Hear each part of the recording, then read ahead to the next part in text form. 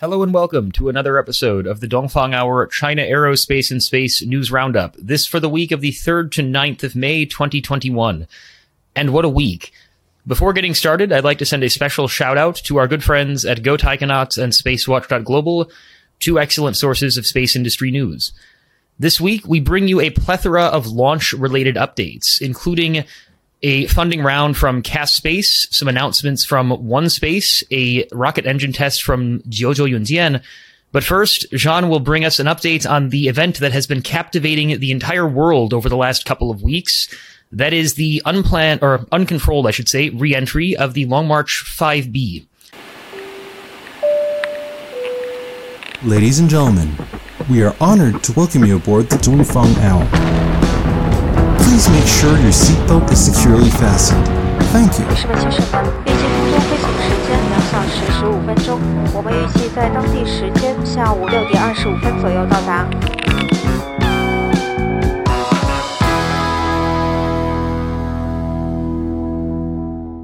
Jean, the Long March 5B. Everyone has been talking about this on Twitter and on the broader media. So, what's your take on the Long March 5B situation? Yes, definitely. I think that was the event of the week. So let me just rewind and tell the story from the beginning. So 10 days or so ago, we saw China launch Long March 5B with on board the core module of the Chinese space station, the Tianhe module. And we did a deep dive into that in last week's episode. So our listeners can check that out if they're interested in that. And so just back to the rocket, the Long March 5B, as mentioned also last week, this is really a beast of rocket. It's over 800 tons. At liftoff, it's able to put 23 tons into low Earth orbit. It's really comparable to a lot of the largest operational rockets currently in service at the moment. And so the way it's structured is you have 4 strap-on boosters, which burn liquid kerosene and oxygen. And you also have this huge core stage, which burns liquid hydrogen and liquid oxygen. And on top of that core stage, you have basically the payload bay, and that's where you had the Tianhe core module. And so this rocket, the Long March 5B, last week, it took the Tianhe module into space. And since there was no upper stage, it was this core stage that actually took the module into low Earth orbit. And what happened is that this leaves the core stage then stranded into, in low Earth orbit. And since it's rather low altitude in low Earth orbit, there's still some atmosphere. And that means that, this core stage is going to enter, multiple decaying orbits, and at some point it just re-enters into the atmosphere and disintegrates, and potentially also could hit the ground or the ocean. And so atmospheric entry is actually a really common thing that you see in the space industry. But what is less common maybe is to have such a big piece of space hardware re-enter. And so here I think this core stage was, even though it was, it was empty, didn't have much fuel left inside, it was still at least several dozens of tons. And so that's definitely very big. And the usual good practice is that, is to perform a controlled re-entry. So it's to do some maneuvers to maximize the chance of the re-entry to take place over the ocean, so you don't have any people or any property that's harmed. But this rule historically hasn't always been followed. And by the way, it's not even a rule, as mentioned. It's there's no regulation. It's more of a good practice. And so that's what happened for Long March 5B. There was no control during the reentry. The Long March 5B is just not designed for that, as far as I know. And so, so it just entered the atmosphere without any control. The chances actually of it hitting someone, or some property or some house are actually quite slim, because the Earth is covered to a very large extent by water. I think it's up to 70 or 71%. And even if it hits land, there's always a very strong percentage that it hits,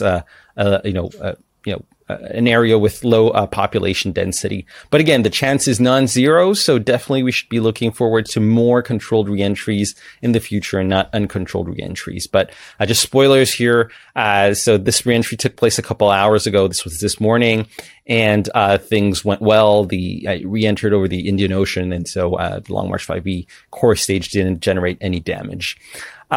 And so what was more interesting perhaps about this event is that it wasn't really the event in itself, but more the reactions that there were to this event. So there was a lot of discussion in Western media on this event, but on the other hand, on the Chinese side, it was literally a non-event. So I personally follow a lot of Chinese WeChat official accounts. I look at Chinese space media. And there was literally no discussion on this Long March 5B reentry. There was some brief statements from CNSA 48 hours before discussing, their predictions in terms of where this core stage would re-enter.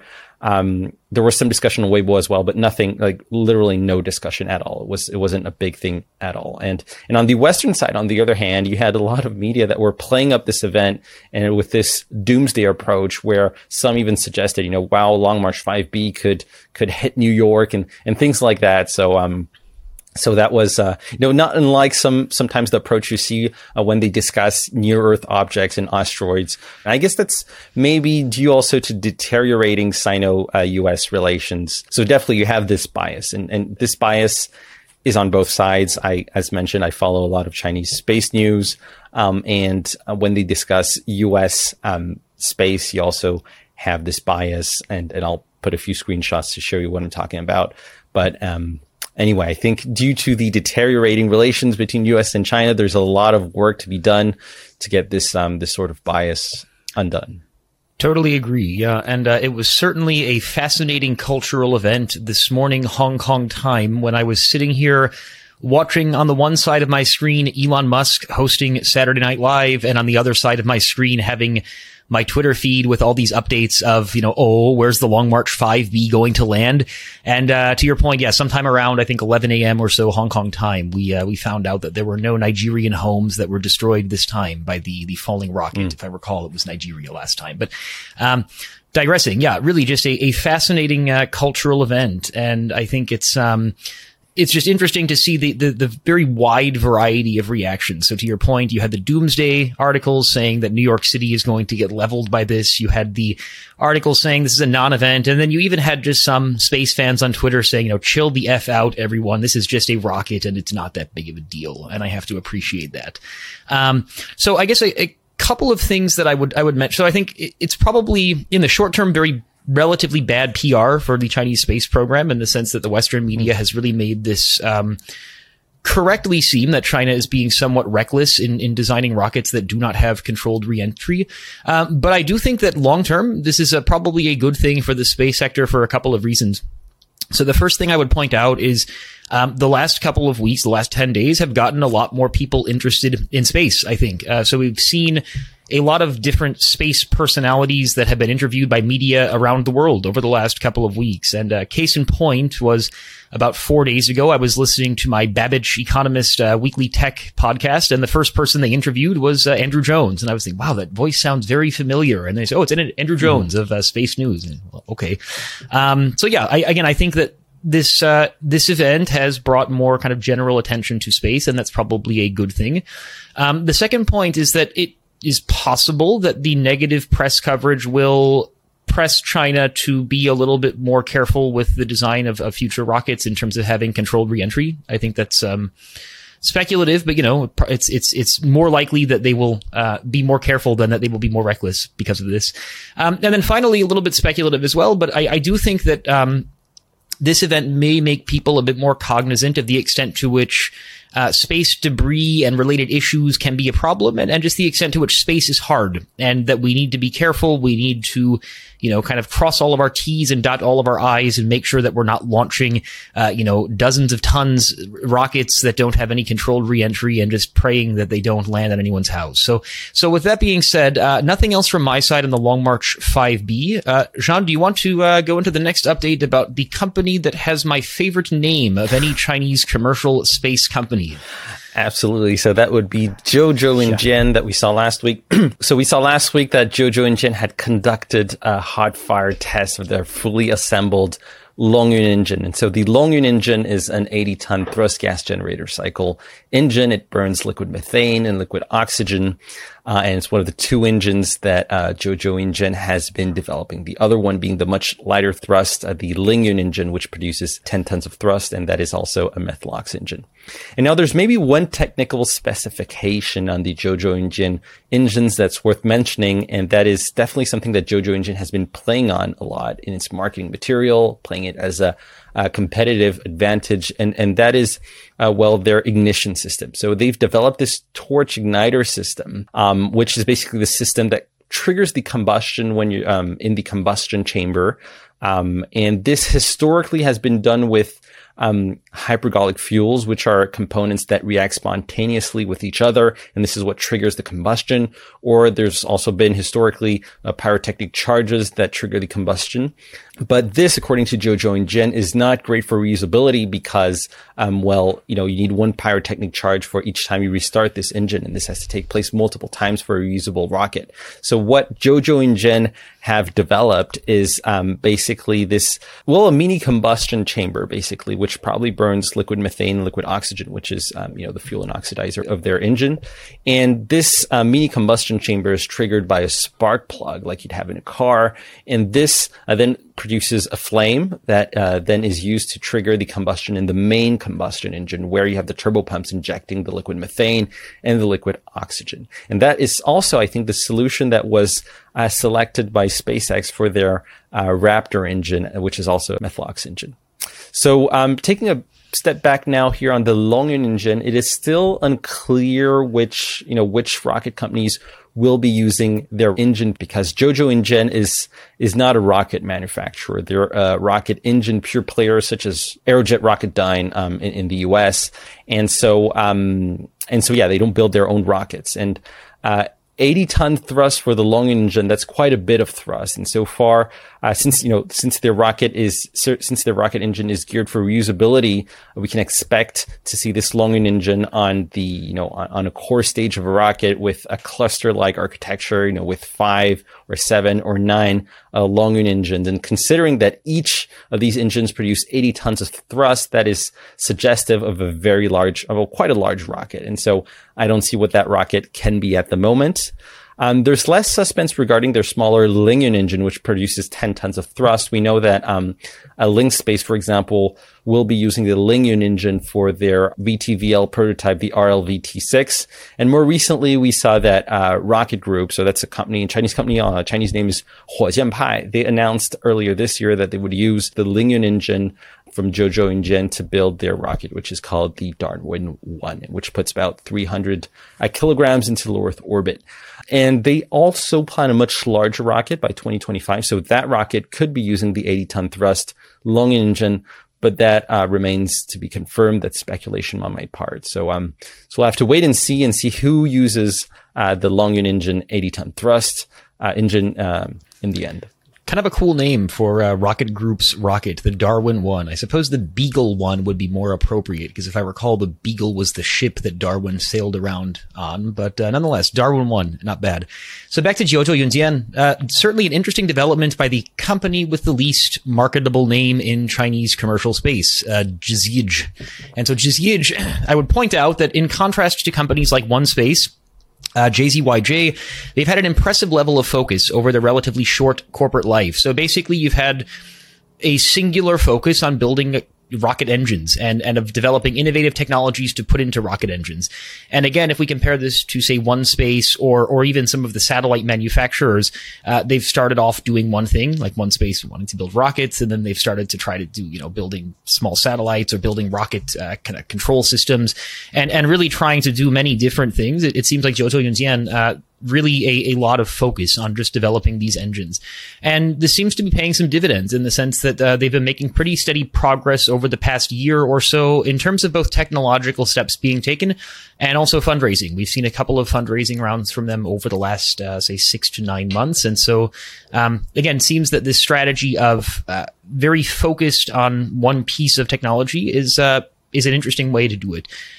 One last point from my side that I would like to bring up is that the Longyun was specifically stated as being compatible with a 3.35 meter diameter rocket in a 5-engine configuration. And I think it's probably not a coincidence that the ZQ-2 of Landspace and the Long March 7, among other CASC rockets, they also have a diameter of 3.35 meters. So again, certainly an interesting example of a company that has picked one highly specific technology and developed the hell out of it over a few year period. And, now if they can only find a more marketable and less awkward English name than the admittedly great Scrabble word. Next time I play Scrabble, I'm going to try to pass JZYJ as a Scrabble word. And if anyone says no, that's going to end badly. Okay, so nothing else from my side on Zhou Yunjian. Jean, all good from your side as well? Yep. Excellent. So moving on to our third piece of news of the week, and it is yet another commercial launch company related piece of news because, hey, why not have 30 commercial launch companies? So we saw on May 6th, Caspace, which is the launch company of the Chinese Academy of Sciences, announced a 200 million RMB B+ round of funding. And the announcement also noted that the company has raised around 600 million RMB, so almost 100 million US dollars in the past year or so, from financiers such as the Chinese Academy of Sciences, Yuexiao Capital, which is a kind of Guangzhou government, fund, as well as Zhongxin, and then the Hunan Aviation and Aerospace Fund, which is something that I would like to do a bit more digging into because that sounds like a very interesting fund. The article also mentions that Caspace will have their first launch in half two of 2021 of a solid fueled rocket, and that the rocket is part of the CAS's 13th five-year plan in space science and technology projects. And the rocket to be launched in the second half of this year will have a payload to SSO of about 1.5 tons. So I guess I would point out a couple of takeaways here. So first, we have a lot of money being put into Caspace recently. And this is not the only kind of second generation, second tier launch company to be having such a big year. So we've seen Tianbing Aerospace also raise quite a few rounds of funding over the last year. We've certainly talked at length about our good friends at JZYJ. And, you have other companies like Rocket Group that are also, starting to raise money. So I think the takeaway is that while you have several pretty well-established Chinese commercial launch companies, there's still quite a lot of investor interest in the sort of second generation of launch companies. It's hard to know with certainty, but it's probably a safe bet to say that a lot of the future demand for constellations is going to be soaked up by like CALT and SAST and X-Space and China Rocket and Landspace and others. And so it kind of makes you wonder to what extent is there going to be a market for all of these relative latecomers. But again, we are still seeing hundreds of millions of RMB thrown at these companies, despite the fact that it's, the 16th commercial launch company to have been established in China. So it will be interesting to see how this all shakes out. But again, a big round of funding for Caspace. So just last point on my side, and this kind of goes back to an earlier point here. So just this idea that certain companies, notably like Jiuzhou Yunjian, they've clearly articulated a unique value proposition. So focusing on engines. Whereas you have a company like Rocket Group, which is just the analogy that I would give is that it's showing up at a bar with a closing time of midnight at 11:50 p.m. and hoping to get sloshed. I mean, it seems like they're really showing up quite late for this party, and they're just hoping that this is all going to work out. And again, I have no reason to believe that Rocket Group is unable to do what they want to do, but it just seems like there are a lot of launch companies in China now, and a lot of them have quite a lot of money. And I would, last point here would be that with Caspace in particular, I think they may have a somewhat better case to make than a lot of the other second generation launch companies, in the sense that Caspace has some degree of sort of internal demand, with the Chinese Academy of Sciences doing quite a lot of things in space. And so you could imagine, in the future, if Caspace is indeed, manufacturing 30 rockets per year, which is what they say they would like to do, you could imagine a lot of the Chinese Academy of Sciences requirements for launch being met by Caspace. So, John, anything else on your side from Caspace? No, I think you covered it pretty well, and I think you touched a very interesting topic of this very crowded commercial launch landscape that we have in China. And speaking of that, we have another piece of news this week that's related. We heard over the past week in the Chinese media that the launch company OneSpace was close to raising a new round of funding. And so this seems to confirm the comeback of the company OneSpace, which was rumored to be to a very large extent in dire straits back in 2018 when it failed its first orbital attempt with the launch of the OSM rocket. And so as we reported in Dongfang Hour episode, something in early February, OneSpace has successfully, since then, raised a round of funding in September 2020, and then they successfully launched an OSX rocket, a suborbital rocket, that earlier in February this year. And so the fact that apparently, currently, or in the coming weeks, they are able to raise another round of funding just a mere 7 to 8 months after their previous round, which was, as mentioned, in September 2020. This shows that there's definitely a renewed attractiveness to the company. And so, in this media report about this new round of funding or future round of funding, because it hasn't been confirmed just yet, there are two things that were interesting. The first one is, the objective of this, round of funding. Apparently, this new round of funding will be used to fund the construction of the industrial bases that OneSpace plans in three areas: Beijing, Chongqing, and Xi'an. And secondly, it's that this round of funding will also be used to develop the Linglong series of rockets. And so there's apparently the Linglong 1 solid fueled rockets, and there's the Linglong 2 liquid fueled rockets. And for those who have been following Chinese space for a while, and you know the background of OneSpace, this definitely comes as a surprise, because OneSpace was known to be essentially, a manufacturer of solid fueled rockets. That's the only thing they went for. And they were actually probably the only, or literally the only Chinese commercial launch companies to go for that strategy. All the other ones,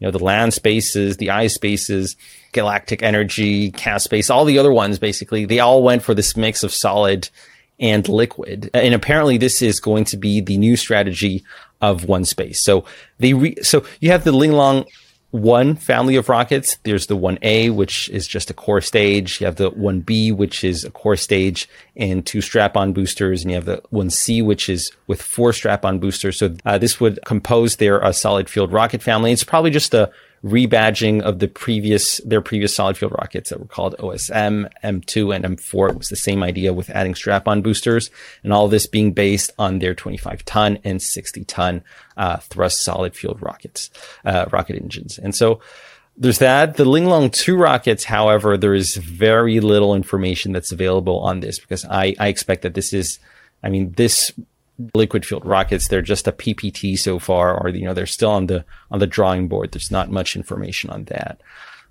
So I'm not sure what to make of these evolutions on OneSpace. On one hand, it looks good. You have OneSpace, you have a launch company that has a very ambitious launch roadmap, making solid and liquid fueled rockets. It's raised multiple rounds of funding. It's successfully launched the OSX suborbital rocket earlier this year. It plans to IPO next year on the Chinese Starboard in 2022. It looks good on paper, but then you have such a crowded, as you mentioned, Blaine, such a crowded Chinese launch landscape, and the fact that OneSpace is really, really a latecomer to this. You have Landspace and iSpace potentially testing their medium lift Methalox and reusable rocket. This year, you have a Galactic Energy doing that next year, and OneSpace is just getting started. So what space will be left for those guys in a couple of years when their liquid fueled rocket is ready? And considering the rocky past that OneSpace has had in the past, I don't know if I would bet my money on the company. But again, I don't know. What are your thoughts on OneSpace, Blaine? Would you put your money on the company? Gonna make a bad joke here. It's possible that there will be none space for them by the time they get there. Man, that was not good. So what a shocker, though. So OneSpace rising from the dead and making an appearance on none other than the official website of the Liangjiang district, or the Liangjiang area, I should say, of Chongqing. So quite a lot to unpack here. So first, big takeaway is, even the most struggling of Chinese commercial space companies can have their renaissance if they can find a motivated enough province or city government to be their patron. And in this case, we have the district, or the new area of Liangjiang in Chongqing. And so to give a little bit of context, so Chongqing is certainly one of China's mega cities. It is a provincial level city, which gives it some special administrative abilities relative to other just cities that are, a sub-provincial level city.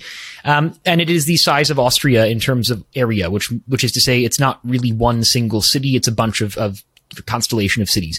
And there's about 30 million people in Chongqing. And it is also smack dab in the middle of China's relatively less developed western provinces, which has meant that Chongqing has seen a lot of investment over the last 5 or 10 years as the central government has tried to develop this western part of China. And so just to give an example, when the Liangjiang new area was established in 2010, it was only the 3rd sub-provincial level new area in China after Binhai in Tianjin and after Pudong in Shanghai. Probably most of you would have heard of Pudong, although Binhai is quite nice also.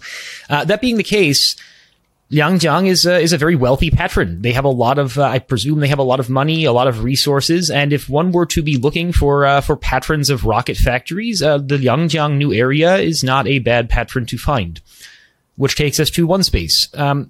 So yeah, I mean, it's definitely an interesting update. They have found their patron in Liangjiang. The move into liquid rockets, I definitely agree, is a very risky one. They are very much a latecomer to this game. And funding and support from Liangjiang aside, OneSpace remains probably the 6th or 7th most well-developed commercial launch company in China.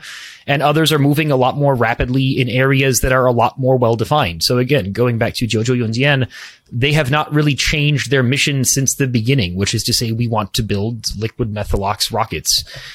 I'm also kind of curious about what happened to OneSpace's apparent like satellite manufacturing and other kind of supporting equipment type of businesses that they had put on their website at some point in, I think, like 2019 maybe.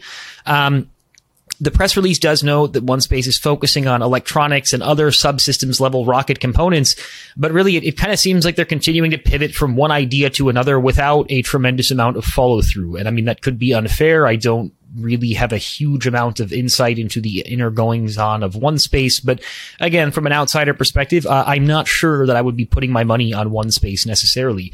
A couple of final points. It's interesting that the article noted more than 100 million RMB of contracts signed by OneSpace in Q1 2021. So, I mean, I guess if we assume something like, so 100 million RMB, that's what, 15 million US dollars. If we assume a pretty aggressive price of, say, $5,000 per kilogram to orbit, and we say $15 million, what that gets us to 3,000 kilograms sold. 3,000 times 5,000. Yeah, should be. Yeah, 3,000 kilograms of launch capacity sold in Q1. And that's a very, very guessy number, but hey, let's go with it.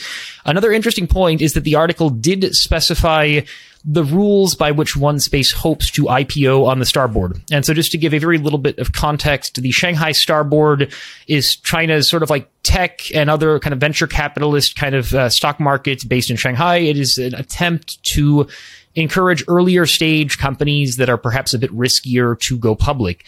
And so the Shanghai Starboard has several different sets of standards which to list a company, and a company that wants to list must meet at least one set of these standards. And so in the case of OneSpace, the article notes they would be trying to list under the conditions of a market cap of not less than 1.5 billion RMB, so about 200 and something million US dollars, operating income in the most recent year of not less than 200 million RMB, and a cumulative R&D investment over the last 3 years of not less than 15% of cumulative operating income over the past 3 years. So for those of you who are trying to model OneSpace's finances at home, you have a good few things that they are hoping to meet by 2022. And that was a nice update from them. Last thing I would point out, and this is speculation as well, but we have seen over the last couple of years a number of satellite manufacturing efforts or constellations that are based in Chongqing. So the most noteworthy would be Hongyan, the constellation of CASC that most likely is going to be folded into the Guowang constellation. But you could imagine a certain amount of localization of demand to the extent that if there are satellites that are going to be launched by companies that are manufacturing them in Chongqing, there may be some preference to launch on OneSpace. I don't know. And again, there's probably going to be a lot of other options to launch on. There'd have to be some pretty epic subsidies by the Chongqing Liangjiang New Area government to get people to launch on OneSpace. But nonetheless, could be something. Jean, anything else from your side on OneSpace? And to link OneSpace and Zhuozhou Yunjian, I guess OneSpace, in order to catch up, since they're a latecomer to liquid fueled rockets, they could also purchase directly off the shelf the liquid engines from Zhuozhou Yunjian or aerospace propulsion or any other pure player in the aerospace in the rocket engine manufacturing sector. So I guess that's a way also that they can play catch up with the other rocket companies. That's true. And by that logic, either you or I could go and start a rocket company somewhere in China and then start buying the engines from Zhuozhou Yunjian, possibly trading them in exchange for, English language marketing help. But that's another story. That would not go very well. No, it's another sales pitch for another day. And I do feel like they might be a little bit offended by the extent to which I talk crap about their name, but it's all in good fun, and we give them plenty of exposure, I suppose, with our little group of watchers and listeners. So I guess that being said, this has been a pretty busy week in terms of space industry ongoings, and certainly, I don't know, anything else, John? Are we all good? I'm all good. Excellent. Well, thank you very much for your kind attention, and we hope to see you next week. I'm Blaine Curcio, joined as always by my co-host Jean Deville, and this has been another episode of the Dongfang Hour China Aerospace and Space News Roundup. Have a good rest of your week. See you next time. Thank you for watching. Bye.